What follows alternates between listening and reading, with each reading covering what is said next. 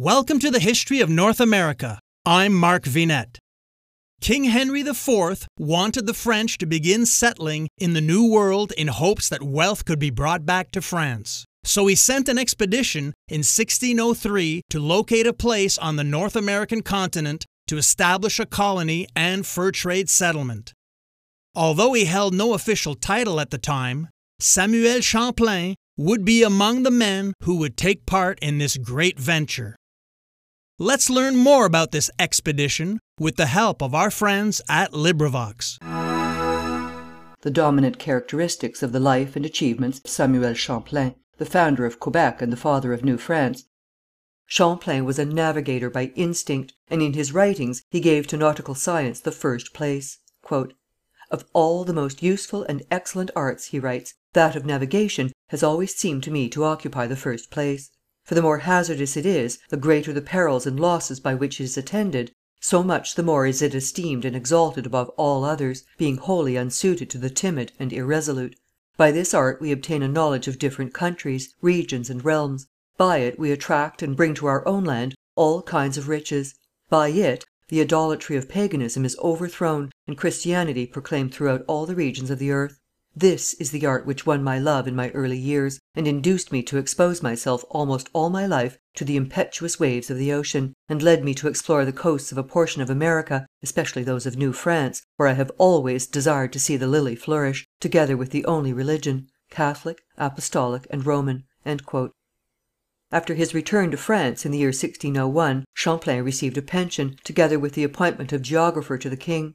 Pierre de Chauvin, Sieur de Tontuit, who had unsuccessfully endeavoured to establish a settlement at Tadoussac, died at this time, while Champlain was residing in Paris. Here he had the good fortune to meet Aymar de Chastes, governor of the town and chateau of Dieppe, under whose orders he had served during the latter years of the war with the League. De Chastes, who had resolved to undertake the colonization of Canada, obtained a commission from the king, and formed a company, composed of several gentlemen and the principal merchants of Rouen.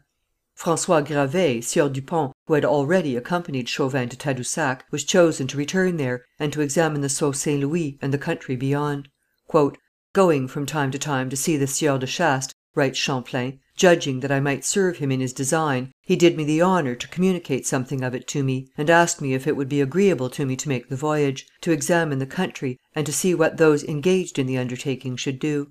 I told him that I was very much his servant, but that I could not give myself license to undertake the voyage without the commands of the king, to whom I was bound, as well by birth as by the pension with which his Majesty honoured me, to enable me to maintain myself near his person, but that, if it should please him to speak to the king about it and give me his commands, that it should be very agreeable to me, which he promised, and did, and received the king's orders for me to make the voyage, and make a faithful report thereof. And for that purpose, M. de Gesvres, secretary of his commandments, sent me with a letter to the said Dupont Gravé, desiring him to take me in his ship, and enable me to see and examine what could be done in the country, giving me every possible assistance.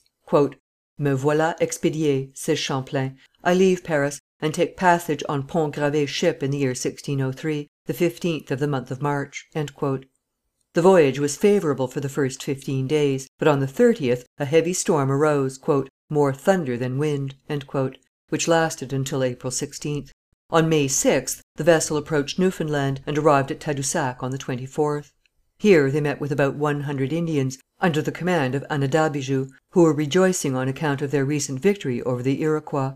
The chief made a long harangue, speaking slowly. He congratulated himself upon his friendship with the French nation, and stated that he was happy to learn that the king was anxious to send some of his subjects to reside in the country and to assist them in their wars.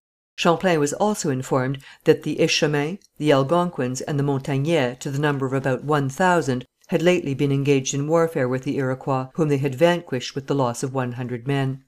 On June 9th following, Champlain witnessed the spectacle of a grand feast given by the Indians in commemoration of their victory. The celebration consisted of dances, songs, speeches, and games. Tessoüat, the Sagamo of the Ottawas, was the chief captain, and took a prominent part in the demonstration. After a long description of these public festivities, Champlain gives ample details of the manners and customs of the Indians, especially of their superstitions. The Indians believed that a God existed who was the creator of all things, but they had a curious manner of explaining the creation of man. "When man had made everything," they said, "he took a quantity of arrows and fixed them in the earth, whence came men and women, who have increased ever since." The Sagamos said they believed in the existence of a God, a Son, a Mother, and a Son, that is, a celestial Son; that God was the greatest of the four; that the Son and the Son were both good; that the Mother was a lesser person, and so was the Father, who was less bad. The Indians were convinced that their deity had held communication with their ancestors. One day 5 Indians ran towards the setting sun, where they met God, who asked them, "Where are you going?" "We are going to seek our life," they replied. Then God said, "You will find it here." But they did not hear the divine word, and went away. Then God took a stone, and touched 2 of them, and they were immediately turned into stones. Addressing the 3 other Indians, God asked the same question, "Where are you going?" And he was given the same answer. "Do not go further," said the divine voice; "you will find your life here." Seeing nothing, however, they continued their journey. Then God took 2 sticks, and touched 2 of them, and they were at once turned into sticks. The 5th Indian, however, paused, and God gave him some meat, which he ate, and he afterwards returned to his countrymen. These Indian tribes had their jugglers, whom they called pilatois, from the Basque or haute-moi, which means a magician. These jugglers exercised great sway over the Indians, who would not hesitate to kill a Frenchman if the jugglers decided that it was necessary. In spite of their superstitions, Champlain believed that it would be an easy task to convert the Indians to Christianity, especially if the French resided near them. This desirable end was not to be attained without great difficulty, as Champlain soon realized, for the missionaries toiled for many years before their efforts were crowned with success. Champlain now proceeded to explore the river Saguenay for a distance of 12 to 15 leagues, and he thus describes the scenery: "All the land I have seen is composed of rocks, covered with fir woods, cypress, birch, very unpleasing land, where I could not find a league of plain land on each side." He also learned from the Indians of the existence of Lake St. John, and of a salt sea flowing towards the north. It was evidently Hudson Bay to which these northern tribes directed Champlain's attention, and if they had not seen it themselves, they had probably heard of its existence from the Indians dwelling around the southern or southwestern shores of the bay, who came annually to Nemisca Lake to trade their furs. This lake was half way between Hudson Bay and the river St. Lawrence.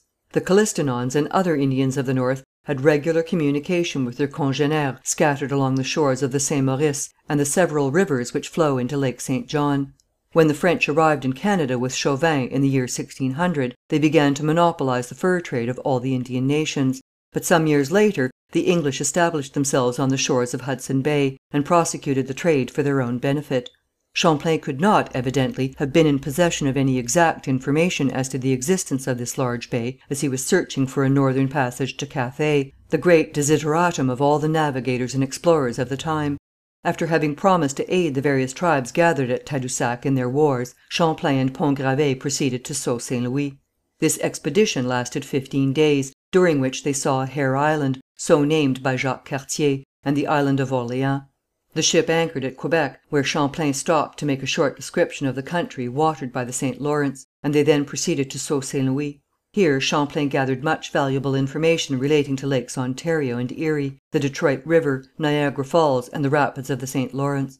Returning to Tadousac, he determined to explore Gaspésia, and proceeded to visit Percé and Mal Bay, where he met Indians at every turn. He was also informed by Prévert, from St. Malo, who was exploring the country, of the existence of a copper mine.